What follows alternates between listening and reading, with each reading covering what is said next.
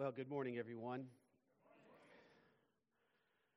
So fun, such a joy to be in the house of the Lord, be in His presence. And this is a great time of year as we think about the harvest coming in and celebrating His goodness. Look forward to celebrating with the church in the school on Friday. I hope you come and join us. It's going to be a great evening. You know, I was thinking this morning, I got to hear the joyful sounds of children squirming and making noise. And I thought, isn't it great that we have kids coming back into the congregation? So let's be sure that we enfold them well and welcome the families and support them. It's so fun to see them be part of what we're doing. This might be a good time to check your cell phones to make sure that they're turned off. We are live streaming, and so we don't want any disruptions with phone calls going off.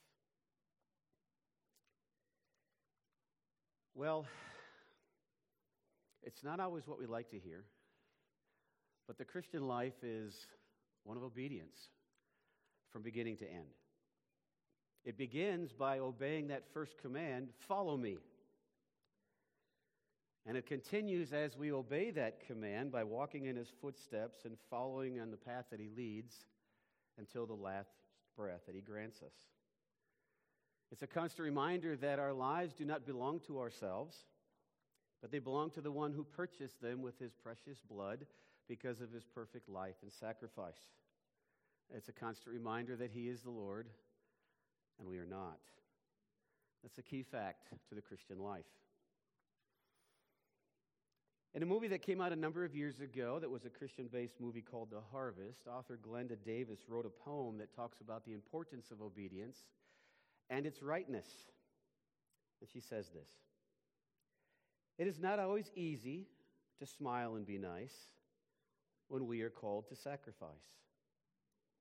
It is not always easy to put others first, especially when tired and feeling our worst. It is not always easy to do the Father's will. It wasn't so easy to climb Calvary's hill. But we are His children. We should learn to obey, not seeking our own, but seeking His way. It's not always easy to fight the good fight, but it is always good, and it is always right." In the time that we have spent going through the gospel according to Matthew, Jesus has been showing us who He is through His words and His works. As He's come to fulfill the plan of God, He is calling and even commanding people to join Him in declaring the goodness of God and in His glory to all who would have ears to hear. And as He commands people to follow Him, His expectation is that they would.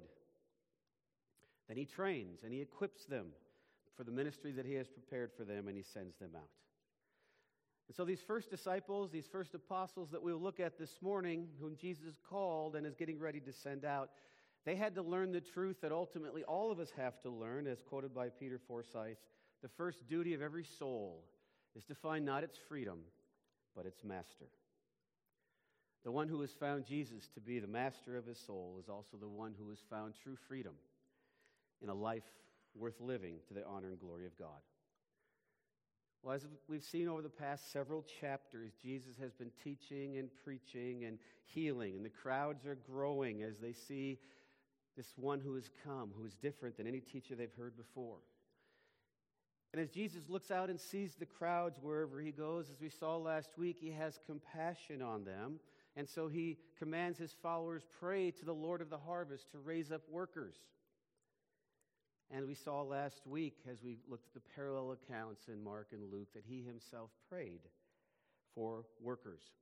And God answered His prayer, and the response was 12 men that He would choose to be His representatives as these first apostles, these first sent ones who would go on into the harvest fields and proclaim the kingdom of God. These 12 apostles who, according to the writings of the Apostle Paul, form the foundation of the church built on Jesus Christ, the cornerstone. And they go out into their first journey in the passage that we're going to look at this morning as we consider the verses of Matthew 10, verses 5 to 15. So in honor of God, who is addressing us this morning, and as we've just prayed, "Speak, O Lord," I invite you to stand as we read the passage that we will study this morning from Matthew chapter 10, verses 5 to 15. And the true and holy word of God says, "These 12 Jesus sent out, instructing them Go nowhere among the Gentiles, and enter no town of the Samaritans. But go rather to the lost sheep of the house of Israel, and proclaim as you go, saying, the kingdom of heaven is at hand. Heal the sick, raise the dead, cleanse lepers, cast out demons. You received without paying, give without pay. Acquire no gold or silver or copper for your belts, no bag for your journey, or 2 tunics, or sandals, or a staff, for the laborer deserves his food. And whatever town or village you enter, find out who is worthy in it, and stay there until you depart. As you enter the house, greet it. And if the house is worthy, let your peace come upon it. But if it is not worthy, let your peace return to you.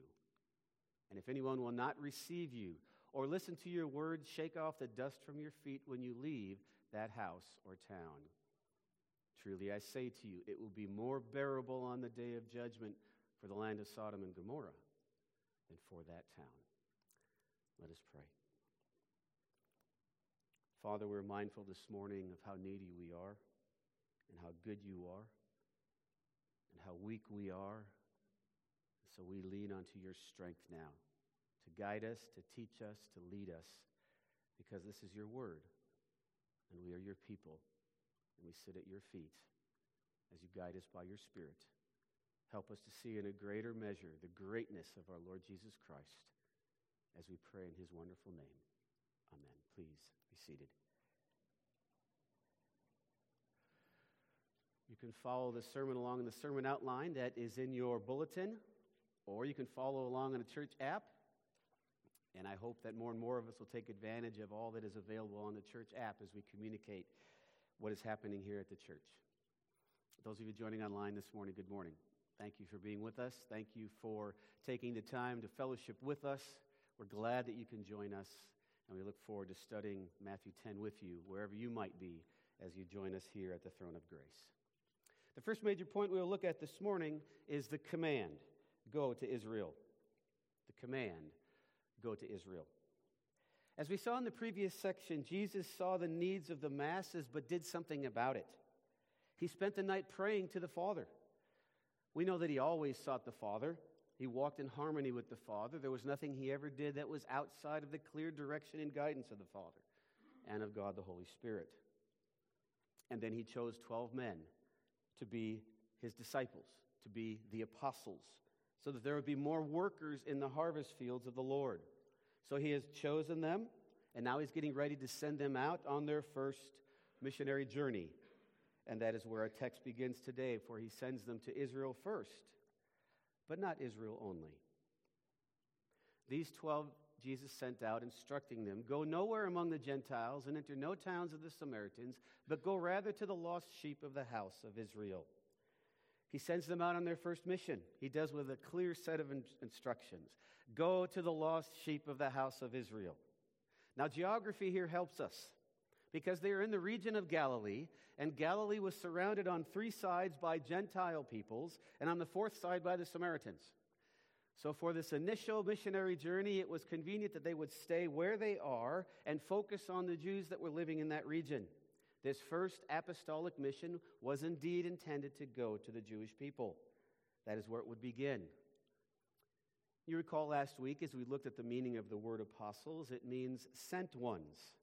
These sent ones go out and proclaim the message and the ministry of the Lord Jesus Christ. And so it's clear here, at least initially, go nowhere. This is a command from the Lord. He's giving specific instructions for this specific mission. Go to the lost sheep of Israel, and not to the Gentiles or the Samaritans. What's interesting is that in the whole entirety of the 28 chapters of the Gospel of Matthew, this is the only time he uses the term Samaritans.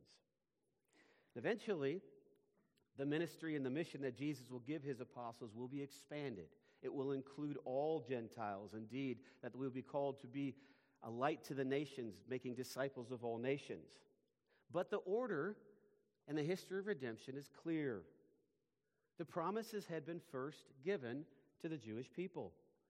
So the announcement of their fulfillment would, of course, need to go to the Jewish people as well.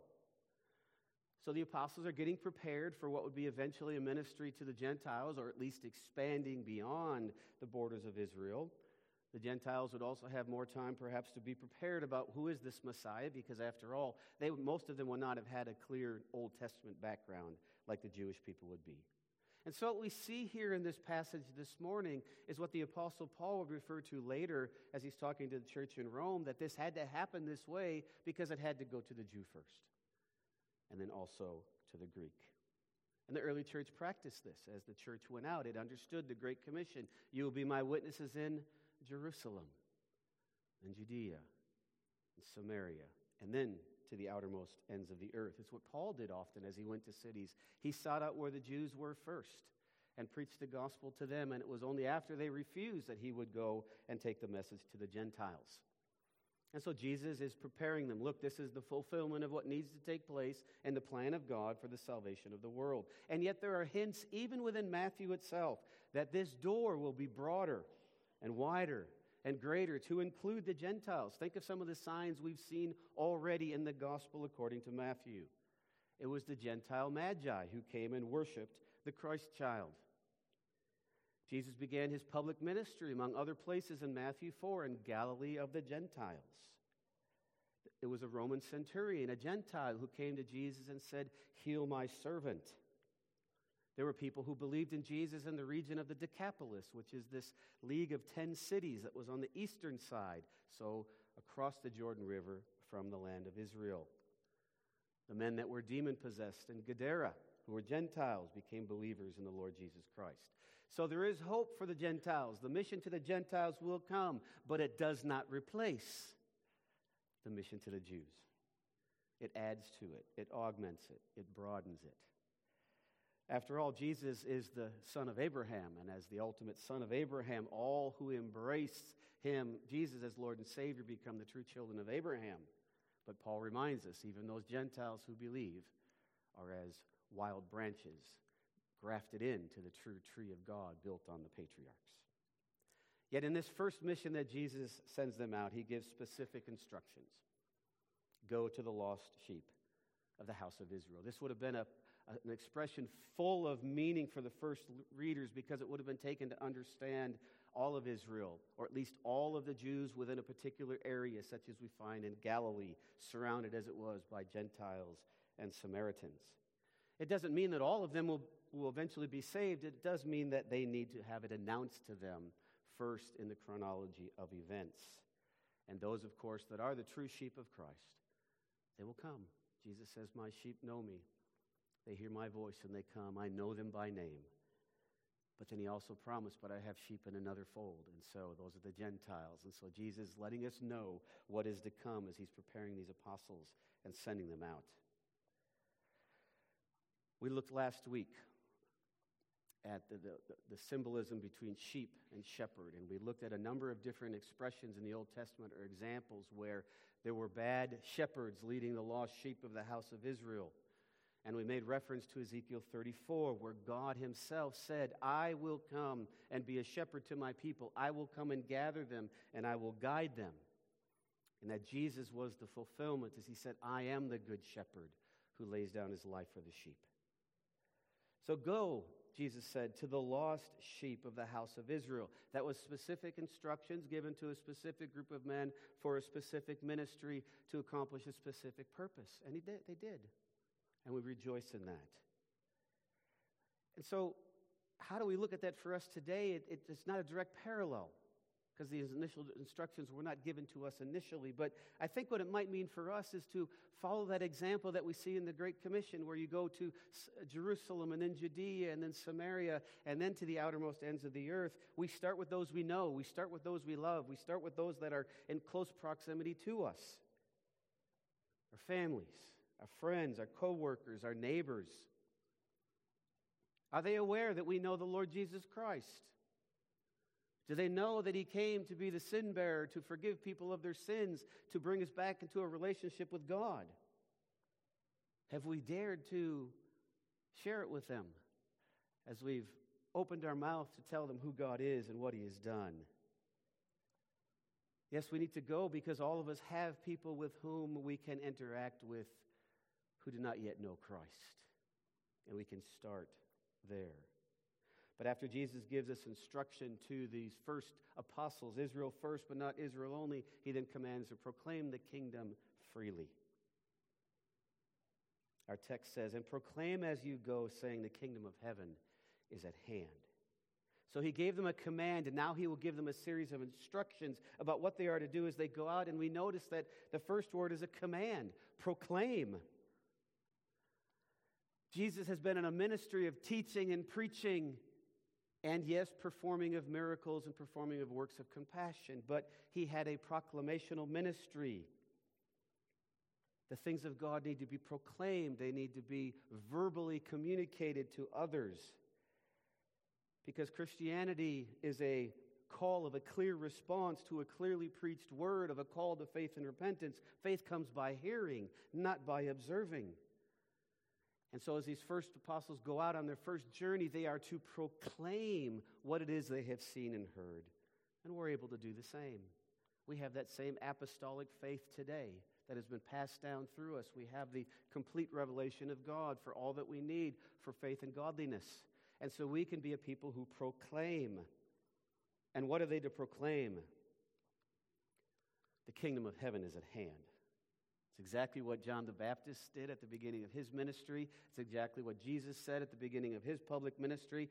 The kingdom of heaven is at hand. It is here. The Messiah has come. Therefore, there's a call that goes out. Repent of your sins. Turn away from your old way of living and your old wickedness. And this repentance is required of all. Because all of us have turned away from the Lord. All of us have turned to our own ways. All of us are, as Isaiah said, like sheep who have gone astray. And all of us need to hear that word to repent and turn, that we might enter the kingdom of heaven by faith. And as the kingdom of heaven advances in our own hearts and in our own lives, and as God rules over us, the impact that he wants to have through us will continue to grow.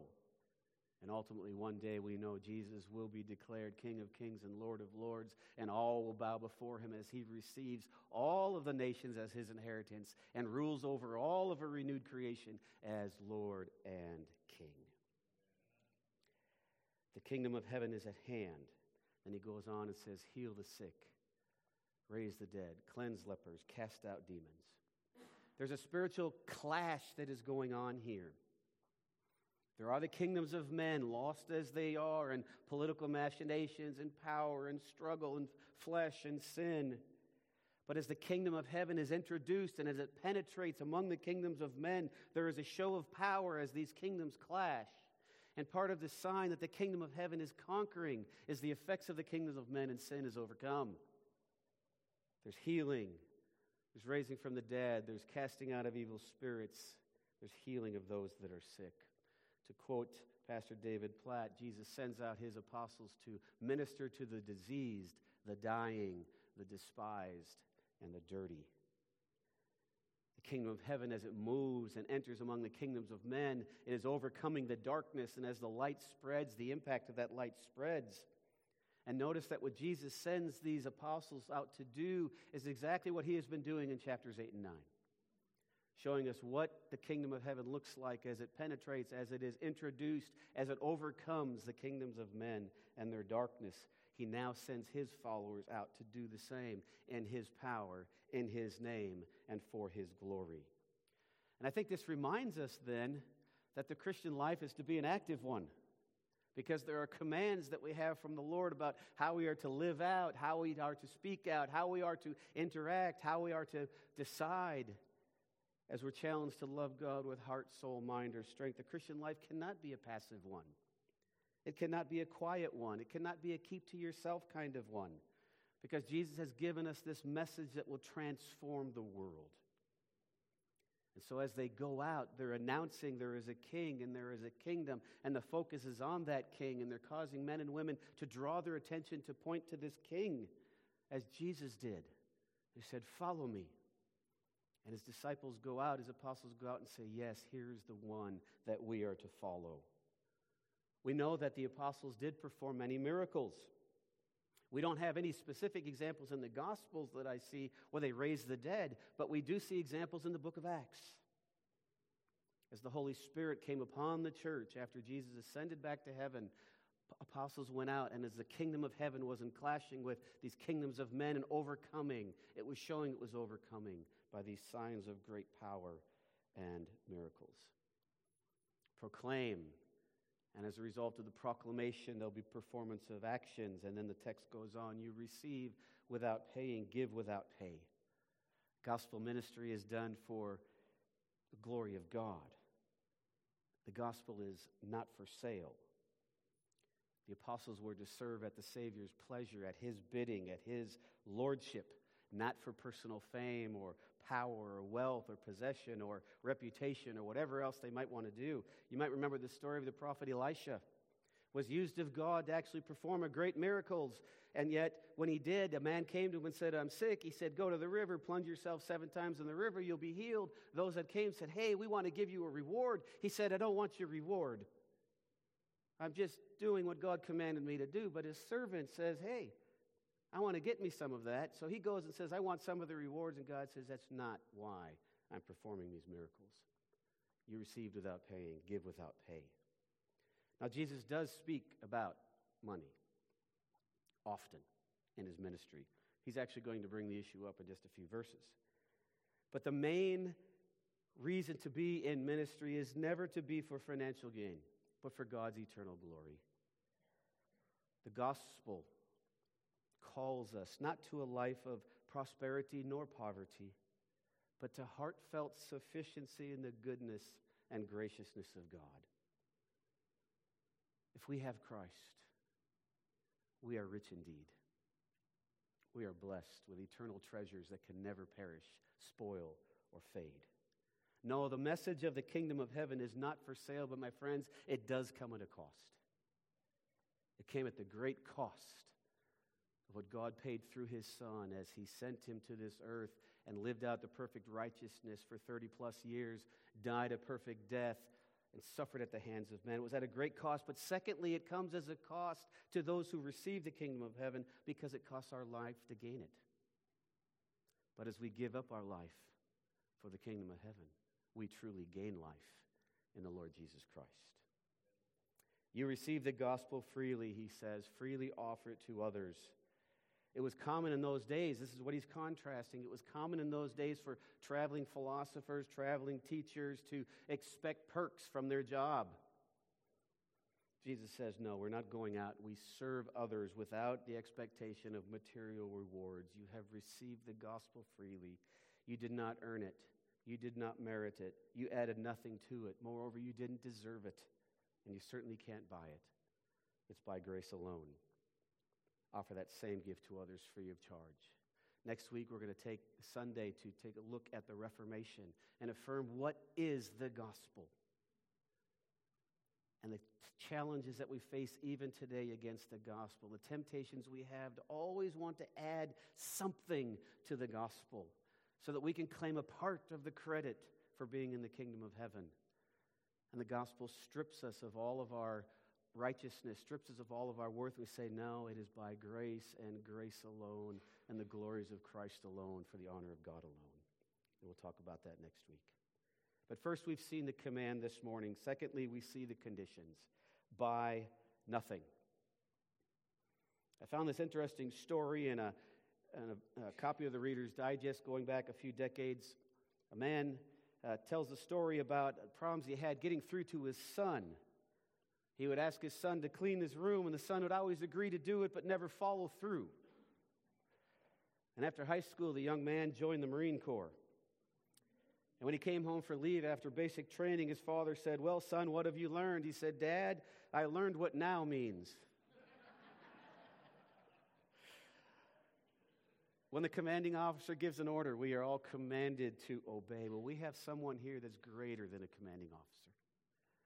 We have the Lord Jesus Christ. And so as he has given this command to the apostles, he expects them to get going quickly. And so he says, acquire no gold or silver or copper for your belts, no bag for the journey, or 2 tunics, or sandals, or a staff. It was common in those days for a traveler to have a special pouch in which he would put his coins as he traveled. And we see Jesus listing in descending order the value of these coins, from gold to silver to copper. But the emphasis here is on the word acquire. It means something like, don't go and collect large bills and fill your money purse. Don't take the large bills. Don't take the quarters. Don't take even the pennies. Don't go to the bank to make a withdrawal. It is not your money that will sustain you on this trip. It is the hand of the Lord. And so in this specific ministry that Jesus is giving, he's giving a specific set of instructions. He's saying this will be a short trip, so do not acquire or get, which is what the word means, get or purchase the supplies that you will need. The bag that is referred to here was the common traveler bag that they would use to bring whatever supplies they need, especially food. He's saying, don't acquire anything. Go just the way you are with what you have. Get up quickly and go. You're to move quickly from village to village throughout Galilee and receive what you need along the way. But Jesus knows that the apostles will not live as beggars. They will learn that God provides for his people as his work is done in his way and in his methods. For we'll look at what it means where it says the laborer deserves his wages. We'll get to that in just a moment. But now we see that the Lord, the good teacher that he is giving his apostles the opportunity to put into practice what he has already taught them in Matthew 6. Do not worry about what you will eat or drink, about what you wear, for your Father already knows you need all these things. But seek first the kingdom of God and his righteousness, and then all these things will be added unto you. The Lord knows what he's going to do. He knows the lesson he's going to teach these men. He even knows how they'll be provided for. They're to move quickly from quickly from village to village on this short trip. And as they do, they will see that God will provide for you. For the laborer deserves his food. Hospitality was an important part of life in ancient Israel. It was an important thing where they had to practice hospitality because there weren't an abundance of inns or motels, and the ones that were there were often dens of iniquity. And so we see the commands in the law where, as travelers are coming through, provide for them, take care of them, with the expectation then that when you travel through other lands within Israel, people will take care of you as well.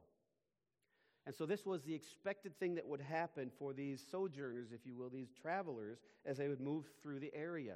And so for this mission, Jesus is saying, don't accumulate things. Don't prepare your own supplies. He wants to teach them about his providence. He wants to teach them about God's ability to take care of his children in every situation. So go out in faith. Take the Lord at his word. Do what he says to do because he has promised to do what he said he will do. Don't take extra coins or a bag of clothes or your supplies with you. Get up and go. There's an urgency here. And as you do, you will see that the laborer deserves his food, which we may say in other places as wages. Don't load yourself down with what you think you will need on a trip, but take the bare essentials and get going. The resources for personal ministry are not in personal provisions, but in the divine power of God to take care of his people. That's what it means to live by faith. Live by faith does not mean let go and let God, as if somehow we relieve ourselves of responsibilities. Living by faith means trust God and get going. There's an active obedience to what God has called us to do. And he will provide as we obey, as we go out. You know, in the economy of God, this is the way he's designed it. Old Testament, New Testament, Old Covenant, New Covenant, it has always been his way that those that he sets apart for his service are to be provided for by the people of God. And those then that receive the benefits of the gospel, of the word, of the service of those servants are also to freely provide for their needs. So you had a whole system of sacrifices and tithes in the Old Testament. In the New Testament, we have generous Christian giving. We see that in several verses. For example, the parallel passage in Luke chapter 10. Jesus says, and remain in the house, eating and drinking what they provide, for the laborer deserves his wages. Do not go from house to house. Trust the Lord to provide what you'll need in the circumstances where you are. The Apostle Paul, who had lived out by this method, while at times working with his own hands, other times being provided for by the churches, as he is instructing Timothy in how to build the church, how to develop the church. In the letter he writes in 1 Timothy says this, let the elders who rule well be considered worthy of double honor, especially those who labor in preaching and teaching. For the Scripture says, you shall not muzzle an ox when it treads out the grain, and the laborer deserves his wages. Do you notice that Paul was familiar with the teachings of Jesus and communicates them even in one of his early letters as he writes to the church, as he writes to Timothy? He makes it very clear when he writes to the church in Corinth. He says, for it is written in the law of Moses, you shall not muzzle an ox when it treads out the grain. Is it for the oxen that God is concerned? Does he not certainly speak for our sake? It was written for our sake, because the plowman should plow in hope, and the thresher thresh in hope of sharing in the crop. In the same way, the Lord commanded that those who proclaim the gospel should get their living by the gospel. Jesus is applying this principle here in this first missionary journey as he sends out these apostles and says, you'll be provided for. And so we see how Jesus, as part of his discipleship program, is using every opportunity to teach these men well and the things of the gospel as he prepares to send them out, and he will do it again. And eventually, at the end of the gospel, it's to the world we go. And those principles will be carried out as the church goes forward. So after seeing now the conditions, we now see the conduct of these men. Conduct, message of peace. If you're involved in any interaction of ministry at all, if you're involved in life at all, and you interact with people, you know that the complexities of dealing with people and the many different situations you encounter require wisdom. Therefore, we need to learn from others. We need to be taught, because no one person can possibly learn everything on his own. Jesus knows that these men are going to need some practical instruction. He's already had a time of ministry. He wants to train them. So he's going to teach them how to conduct themselves as they go out. Remember in the Sermon on the Mount, he started to give some wisdom. Here's how you deal with people, especially those that oppose you. Now he's going to give them an opportunity to put that into practice. So in this conduct, he says, peace, take it or lose it. And the text goes on. And whatever town or village you enter, find one who is worthy in it, and stay there until you depart. As you enter the house, greet it.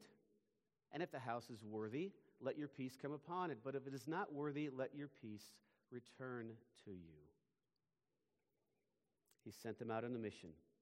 He says, when you enter the village, this is what you are to do. Get to know the people.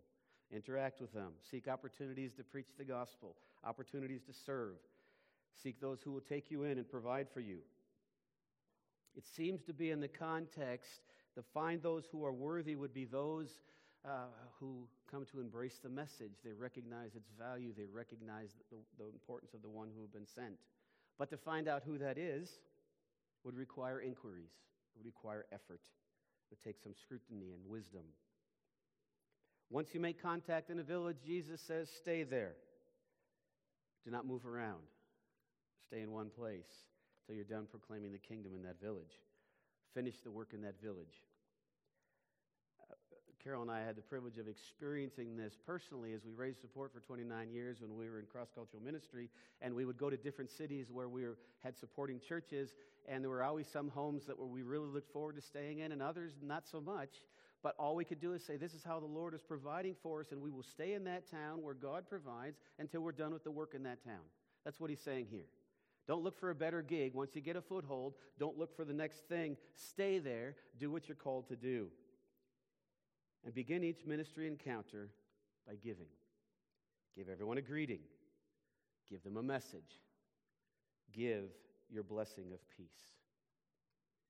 I wonder if the first hearers, as they heard this passage, wouldn't have in mind passages like Isaiah 52:7, which says, how beautiful upon the mountains are the feet of him who bring good news, who publishes peace, who brings good news of happiness, who publishes salvation, who says, to Zion your God reigns. They're called to go out and proclaim that the kingdom of heaven is at hand, just like Isaiah said they should. They're publishing peace, just like Isaiah said they should.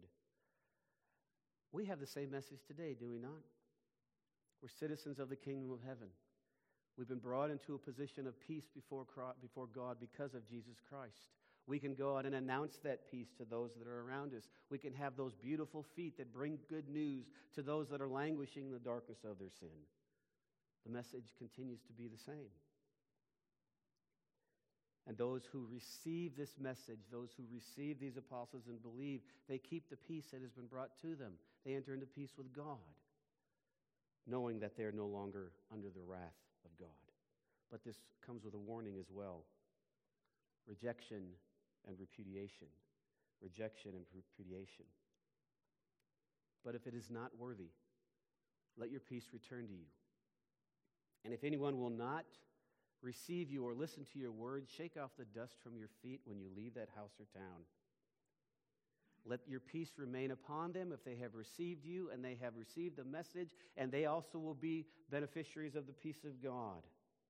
Jesus will say later in the Gospel of Matthew, if they reject you, they have rejected me who sent them. And if they rejected me, they have rejected my Father. The gospel message that we have is not our gospel message, it is His. And we go out and offer it, and we preach it and proclaim it, and ultimately the rejection is not of us. It is of the Jesus who sent us out. So if they receive you, well and good, Jesus is saying. But if they do not, shake the dust off of your feet. Don't let any remnant of the town remain upon you. This is a form of repudiation. It's an application of Jesus saying, don't continue to cast your pearls before the swine. This was a common practice that the Jewish people would have. You see, they would have to pass through Gentile areas to get from Judea to Galilee or from Galilee back to Judea. And it was their habit then, as they passed through either the Gentile or Samaritan lands, as soon as they entered back into Jewish lands, they would brush the dust off their feet. They didn't want to bring the uncleanness, as it were, of the people among whom they had just walked. They didn't want to bring it into their own territory. That's the idea that's here. There's an idea of judgment, of disassociation, of separation. The gospel message does separate. If they do not receive your message, Jesus will remind us later in Matthew, they reject the ultimate message, who is Jesus. And so the conduct is one of peace. We are to be men and women of peace. We go out and offer the opportunity to be at peace with God through the Lord Jesus Christ. But ultimately, if they reject, we leave them in the hands of God, and we go on to the next person. We go on to the next situation. Because there are consequences. Life or death.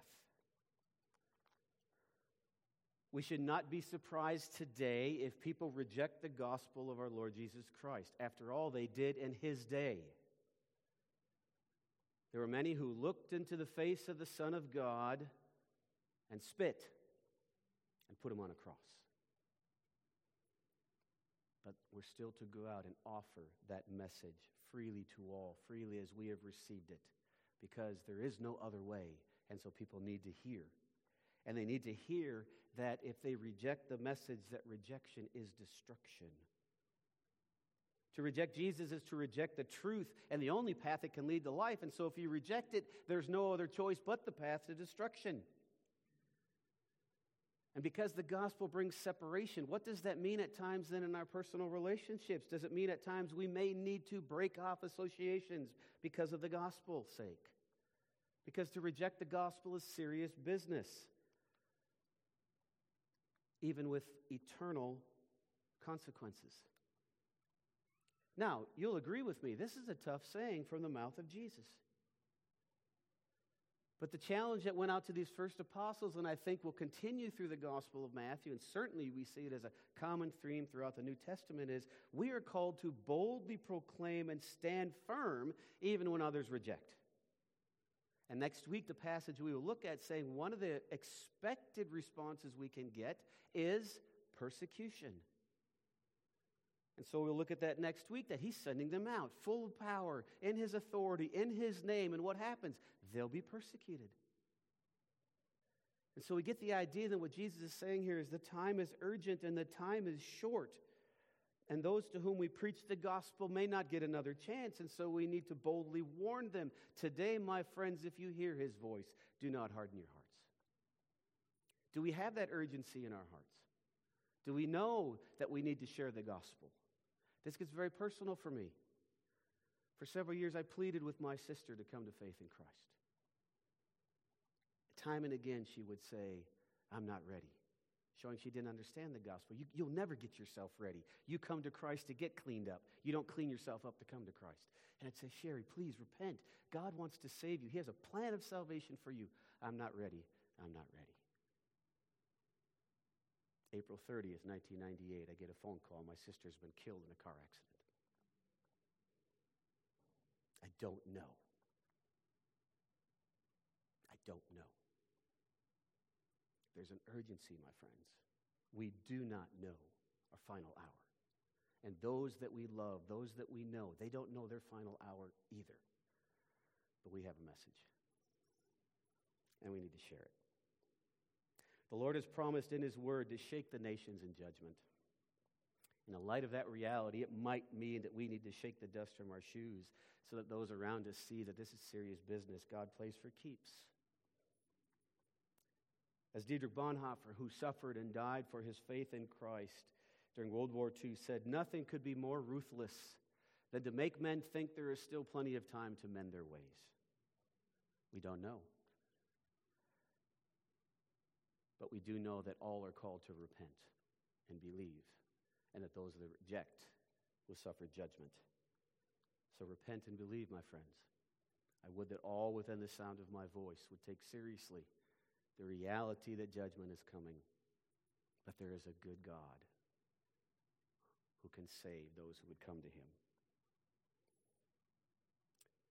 Jesus concludes this passage with the idea of to whom much is given, and you know the end of it, to whom much is given. He says, truly I say to you, it will be more bearable on the day of judgment for the land of Sodom and Gomorrah than for that town. Think of that. Those villages of the lost sheep of Israel who reject the Messiah will be in for a severe judgment. This should almost shock our sensibilities. Jesus is saying it will be better for the wicked cities of Sodom and Gomorrah than for these cities on the day of judgment. First of all, let's affirm what Jesus said. There will be a day of judgment. People want to deny it today. They want to hide it behind a God of love who would never dare judge anyone. Such a God does not exist in the Bible. And so there is a day of judgment. But secondly, imagine the images and implications that this should have provoked in the minds of the first hearers.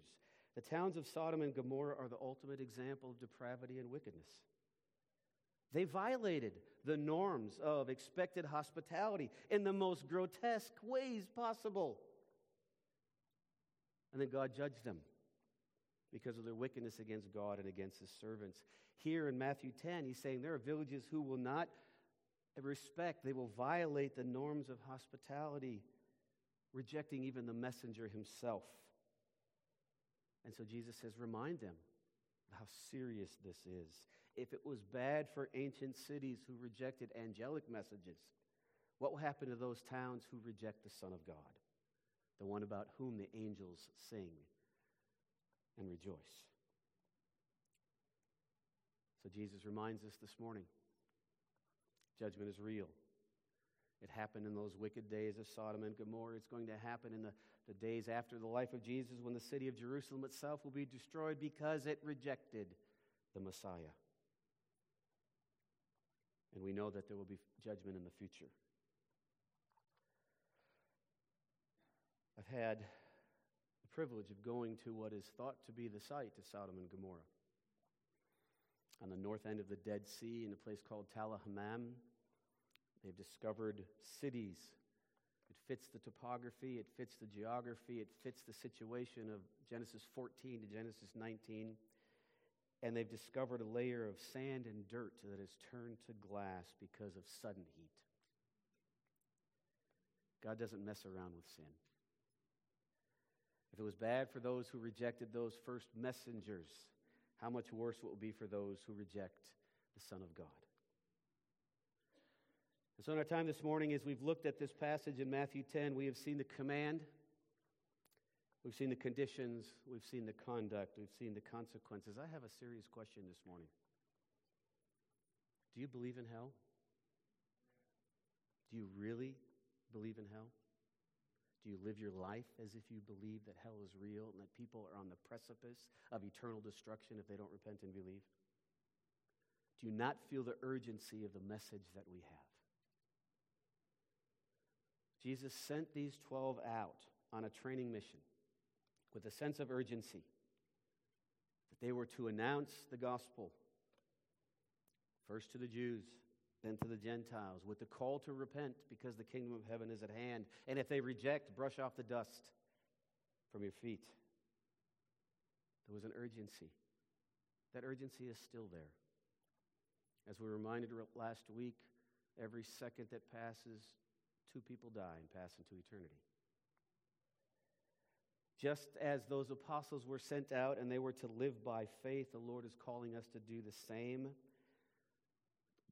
Jesus did not save us and call us so that we could live comfortable lives within our comfort zones.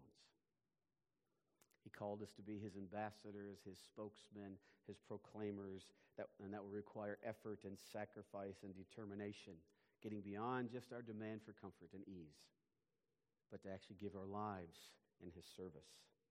And so we need to be men who are urgent about believing the gospel, for the hour is at hand, and one does not know his final hour.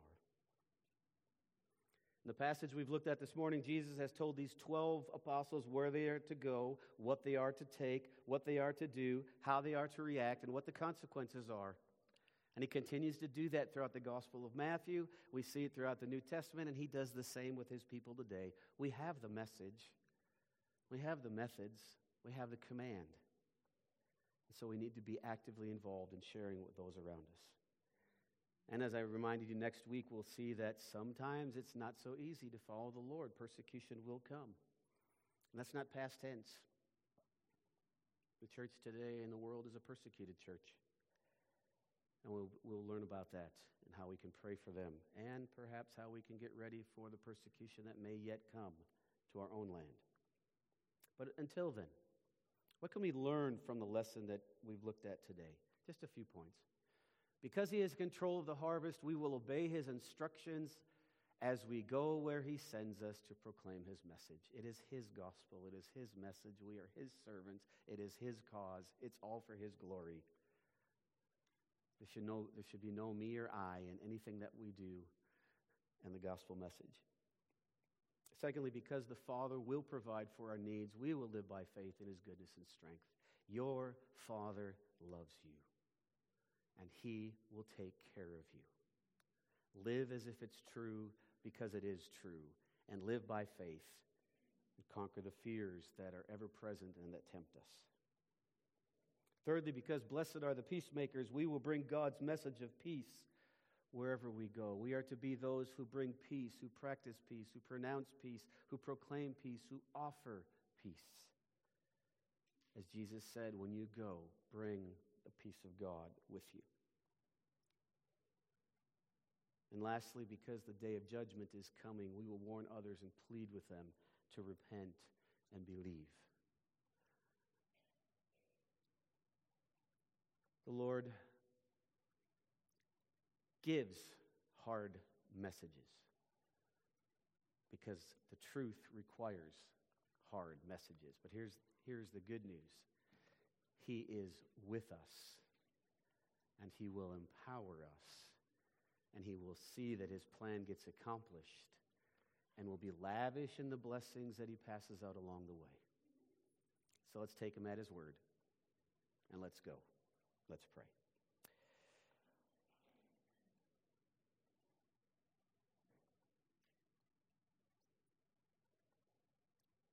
Father, we know that it was so good for Jesus to come. And we know how needy we are of such a Jesus, and we're thankful that we can confess him as Savior and Lord. But Father, we're also reminded and we plead with your mercy because there are times we have not lived like he is our Savior and Lord. We've taken burdens on ourselves that we should not have. We've made decisions that were contrary to your word. We've acted in ways that did not promote the peace with which you send us out. We're broken, and we pretend that we are not. So we turn to you this morning and we say, thank you for such a lavish grace.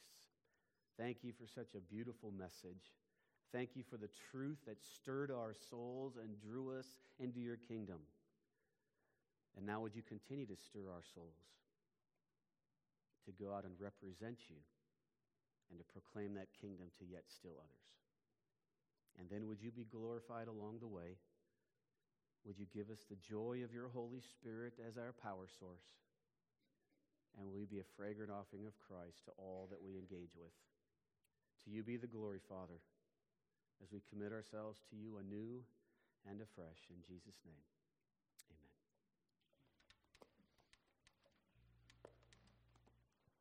Well, as we've heard the Word of God proclaimed to us, and we've heard the gospel preached, that call to repentance, and we were